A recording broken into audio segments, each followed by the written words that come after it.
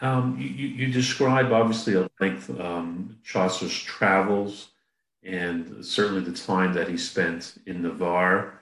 And here he encountered Yeah. a variety of different types of people that perhaps you don't have in England. Certainly, there are no Jews in England expelled in 1290.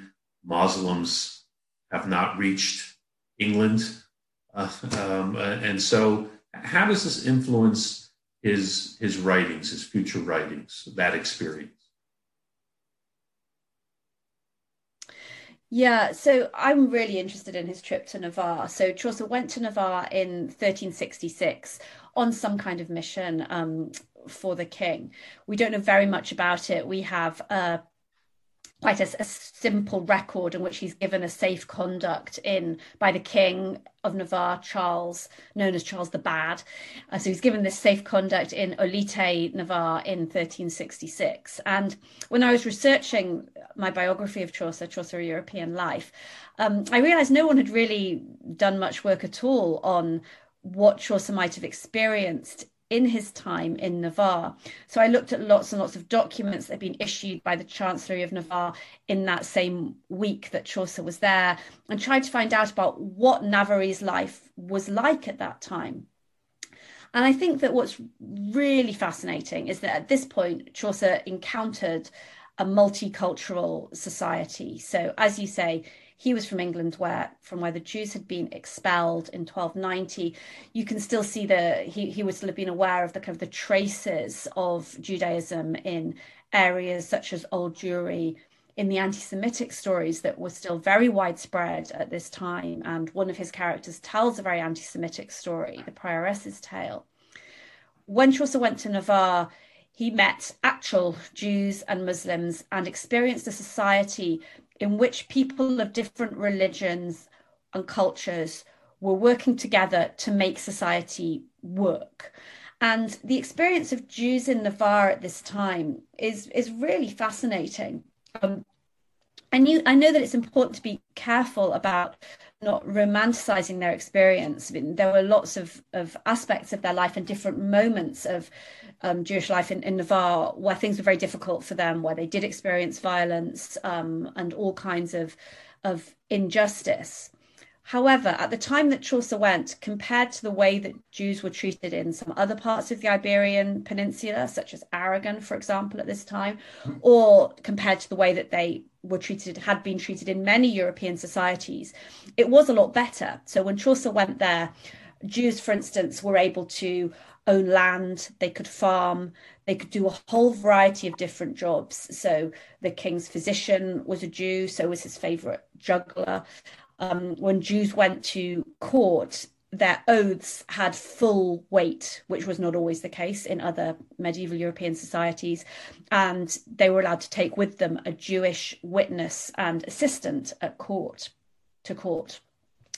When I went to Olite, I noticed that next to the palace where Chaucer received his safe conduct was the Rua de la Juderia. The Street of the Jews was right next to the palace, a kind of symbol of how close they were to court life, how important they were. I mean, Olite is a very small place. The Street of the Jews was right there at the heart of royal life, of institutional life. I also found out that when Chaucer was there, so he was there at a time when Aragon invaded. And at pretty much exactly the same time as his safe conduct was issued, the king also issued a directive telling the Jews of Pamplona to take inside the city, to take Jews from the countryside inside the city walls to keep them safe, because he knew that the Aragonese soldiers were likely to target them. At this time, in another town in Navarre, Tudela, when pronouncements were made, official pronouncements, they were made in city squares and markets on Thursdays, and then they were made in mosques, in synagogues, in churches on the appropriate day. I thought that was a fascinating detail, that actually those in authority were thinking, okay, we can't access everyone by the same route. we need to make announcements in all these different places of worship on different days, which sounds kind of obvious, but actually lots of societies don't think like that. They don't think we need different routes to access people of different cultural values. They're going to be gathering on different days, for example. So although, as I say, there was still, I think, appalling aspects of injustice, the Christians were still, very much in charge in this society. Nonetheless, at this particular moment, these different groups of people were managing to live together. And this is also, of course, an important reminder of the fact that Jewish populations and Muslim populations have long been a fundamental part of European life. Again, I think there are some people today that want to paint a picture of a historically white Christian Europe, and that is, of course, wrong, completely wrong. And Chaucer knew that, and he experienced that. Your question was about how his experiences there influenced his writings. I don't know how his specific experiences there influenced his writings. I will talk a bit about the way that his writings were influenced by Jewish writings and by ideas about Jews. I don't know how the actual experiences he had meeting Jewish people, what he saw of Jewish culture precisely in Navarre. It's hard to make, well, it's impossible to make certain direct links with his writing. But I do think, in thinking about him as a person, it certainly matters the fact that he did experience this kind of multicultural society, and he saw that it was possible for these very different groups of people to live together. In thinking about his writings, so we know that he was aware of a variety of Jewish writings. One of the most important was scientific writings. So one of the things that Chaucer wrote was called a treatise on the astrolabe. So an astrolabe was a scientific instrument that you could use to tell the time. You could use the stars. And his main source for writing this text, which is mainly a translation, was a Latin translation of an Arabic text written by someone that he knew as Messahala, more commonly known as, and I may be pronouncing this wrong, but as Mashallah ibn Athari, who was an 8th century Jewish writer, a Persian Jewish writer. And Chaucer knew that this text had come, was written by this person in Arabic, though he could not himself read Arabic. He was reading it in a Latin translation. But that's, I think, a good example of the fact that Chaucer was fully aware of a world of scholarship, of important learning beyond European languages. So although his own main influences were certainly not in English, his main influences were in Latin, French, and then very dramatically Italian. But he also knew that underpinning quite a lot of his learning were texts that had been written in other languages. He talks about texts written in Hebrew and Arabic at the beginning of this treatise, and he knew about those scholars, and that there was that kind of world of that more global world of learning of all kinds of other languages underpinning the kinds of things that he wrote. So that's one way in which Jewish writings themselves were influential on Chaucer. We also, unfortunately, see anti-Semitic writings that people are much more aware of the influence of anti-Semitic writings on Chaucer than they are aware of the influence of Jewish scholarship on Chaucer. But it is important to say a bit about that anti-Semitism, which was, of course, such a major part of English culture for a very long time. Is he giving narrative to the anti-Semitic point of view, or that was so ingrained? Is he simply giving narrative, and this is not really an expression of his views, or was it so ingrained that you can't really separate the narrative from his own views? People would give you different answers to that, and there isn't a definitive answer to that, though of course I have an opinion, and as do many people. So as you say, it is a narrator who gives these anti-Semitic views. So the Canterbury Tales, as I've already said, is a tale collection told by a variety of different people. They are all unreliable. None of them are authoritative tellers. They are satirized in various ways. So a figure called the prioress, so an important nun, a religious figure, who is heavily satirized in the description of her. She's described as being much more interested in love than in religion. She has a brooch that says on it, "Love conquers all, amor vincit omnia." She's obsessed with her pet animals, but then brutal about human beings. So she's a satirized figure. She tells a monstrously anti-Semitic tale. So her story is it's one of the blood libels that were told very frequently in medieval Europe and in later European anti-Semitism. So a story about a group of Jews who murder a Christian child. So it's a completely abhorrent story. And some people would say that anti-Semitism was so common at this time that it's almost impossible to believe that an Englishman at this time would not have had those views, that they were almost universal. I don't think that's true. I think we see for instance through Chaucer's travels that he certainly did experience many people who were working alongside and with Jews and who did not think of them simply as this monstrous stereotype. And he obviously, as I've also just been saying, knew that Jewish scholars were learned and intelligent and important to him. What we see in the Prioress's tale is one person's point of view. There are some interesting aspects about this which might back up the idea that Chaucer does not want us to think about this as his point of view. First of all, he doesn't want us to think of any of these tales as his point of view, and he goes out of his way to separate the narrators from himself. In the Prioress's prologue and tale, he inserts a couple of moments where he breaks away from the story to say, "Quod she said." He almost never does that in the Canterbury Tales. So he's quite deliberately reminding us that this is someone speaking at this time. He also, and I think this is, well, I think there's a couple of other just interesting things to say. There's lots of versions of this story at this time. The Prioress's version is more extreme in its brutality than other versions. So, for instance, they're all horrific, but in other versions, at the end, most commonly, the Jewish perpetrators of the murder, most commonly they convert at the end, or the person who actually committed the murder is executed. In the Prioress's version, everyone who knew about the crime is executed, and in a brutal way. They are pulled apart by horses.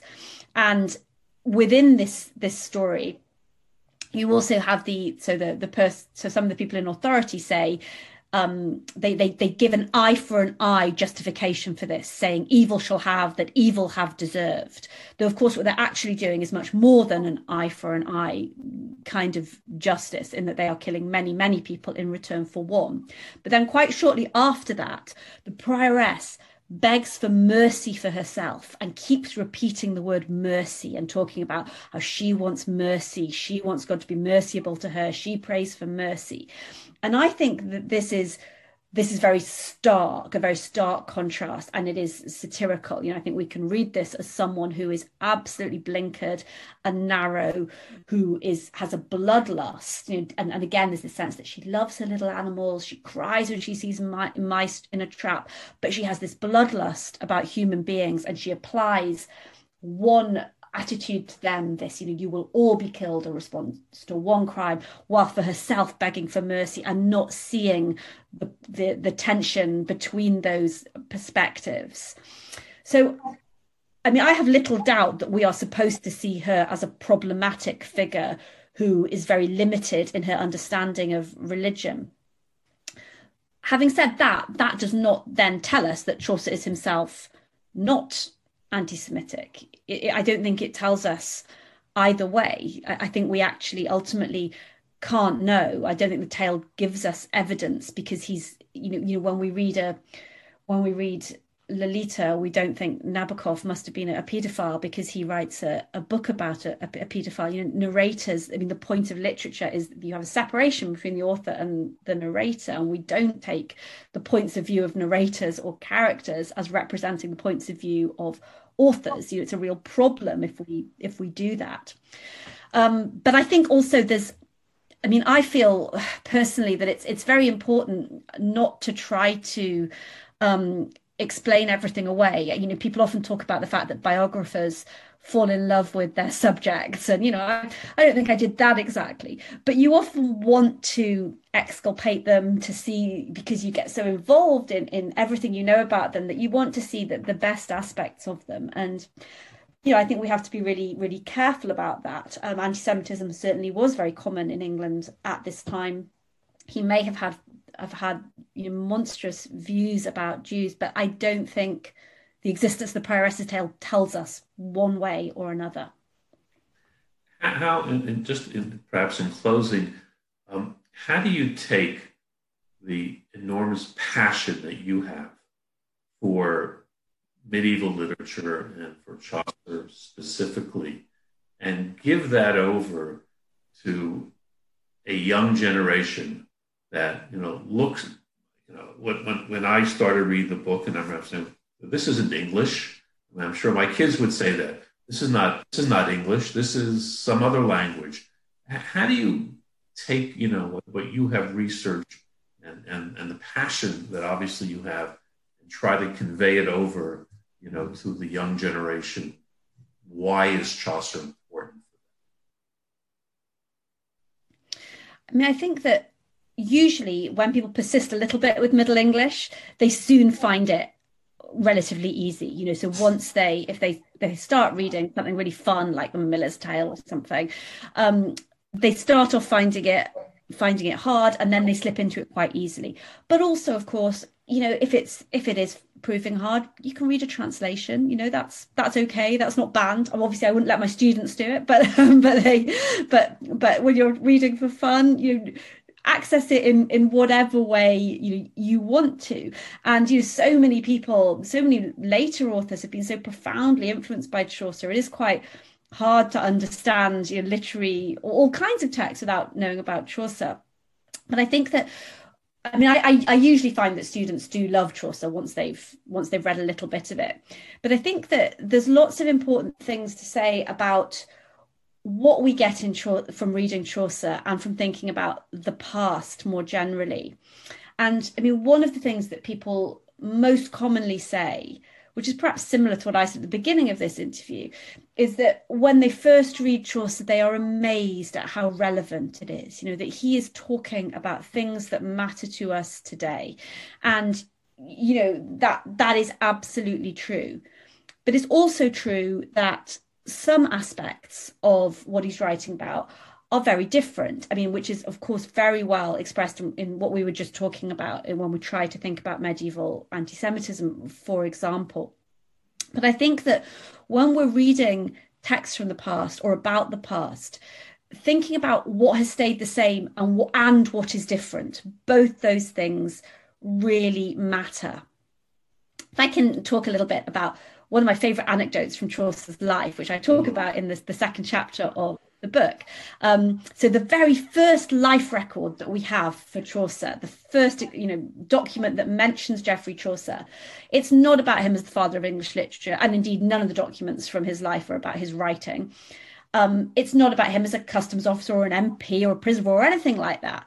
It's about his employer buying him some clothes. Right. So it's about the fact that as a page boy, a teenager, his female employer bought him a paltock and some hose, kind of leggings and fashionable shoes. And so that seems like quite a dry kind of document. But then when I went and looked into this and tried to find out about these items of clothing, I found out they were actually completely scandalous. That in particular, this paltock was a very short tunic. It was tight.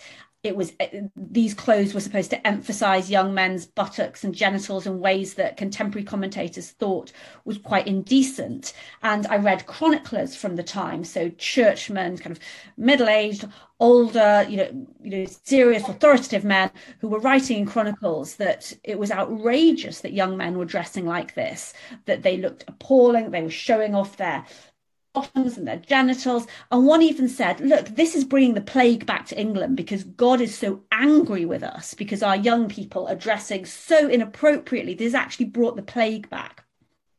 So this is obviously quite a funny anecdote. And again, it kind of counters the whole father of English literature, serious Chaucer thing. When you think of teenage Chaucer in his fashionable clothes, kind of prancing about.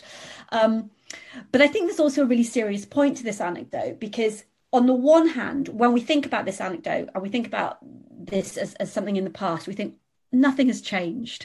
Then as now, old people, middle-aged people said, oh, the youth of today, look at them in their short skirts and their tight jeans, dressing so inappropriately. How can you go out dressed like that? This happens in every generation. And again, today we see people saying, oh, COVID is spreading because young people are having parties and they're not doing social distancing properly. This was even worse. It was the Black Death that God was sending because of people wearing these clothes. On the other hand, it's not a familiar anecdote because Chaucer was not exercising personal choice. He was not a teenager expressing his own identity by choosing what clothes to wear and rebelling against his parents. His employer was telling him he had to wear these clothes. He had this job in which he was not paid in money. He was paid in clothes and food. He did not have any privacy. He didn't have a room of his own. He had to sleep in common with other people. He had to eat when he was told to. He had a life that was dictated by the whims of his employer, and he lived his life in public. Whereas for us, privacy is so important. It simply wasn't important for him at that time, and it wasn't an option for him. So to try to understand his life at this time, we can't just think, oh, we get it, it's accessible. We also have to make this huge leap of our imagination to try to think about what is it like when you can't close the door and be on your own ever, when you can't choose what you wear, where you sleep, what you eat, any of those things. What is it like to be a person in this much more public way? So I've talked about that for a few minutes because I think this is why we have to read texts from the past, both because it reminds us of a kind of common humanity and because it reminds us that things do change and that it's incumbent on us to try to understand change, to make leaps of the imagination, to try to understand other people who live in other cultures, in other places, in other times, to try to step into their shoes and see things from different perspectives. And that is also something that Chaucer, who himself saw early examples of artistic perspective on his travels, he was so interested in this idea of perspective, that as you move through different places, you see things from different points of view. And that is something that not only that he teaches us, but that we can ourselves experience by reading his texts and trying to understand a different mindset. And if that is a bit hard, that's a good thing. It's a good thing sometimes to challenge ourselves and not just read what's easy or what comes to us in a very straightforward way. It's good to challenge ourselves to make those leaps.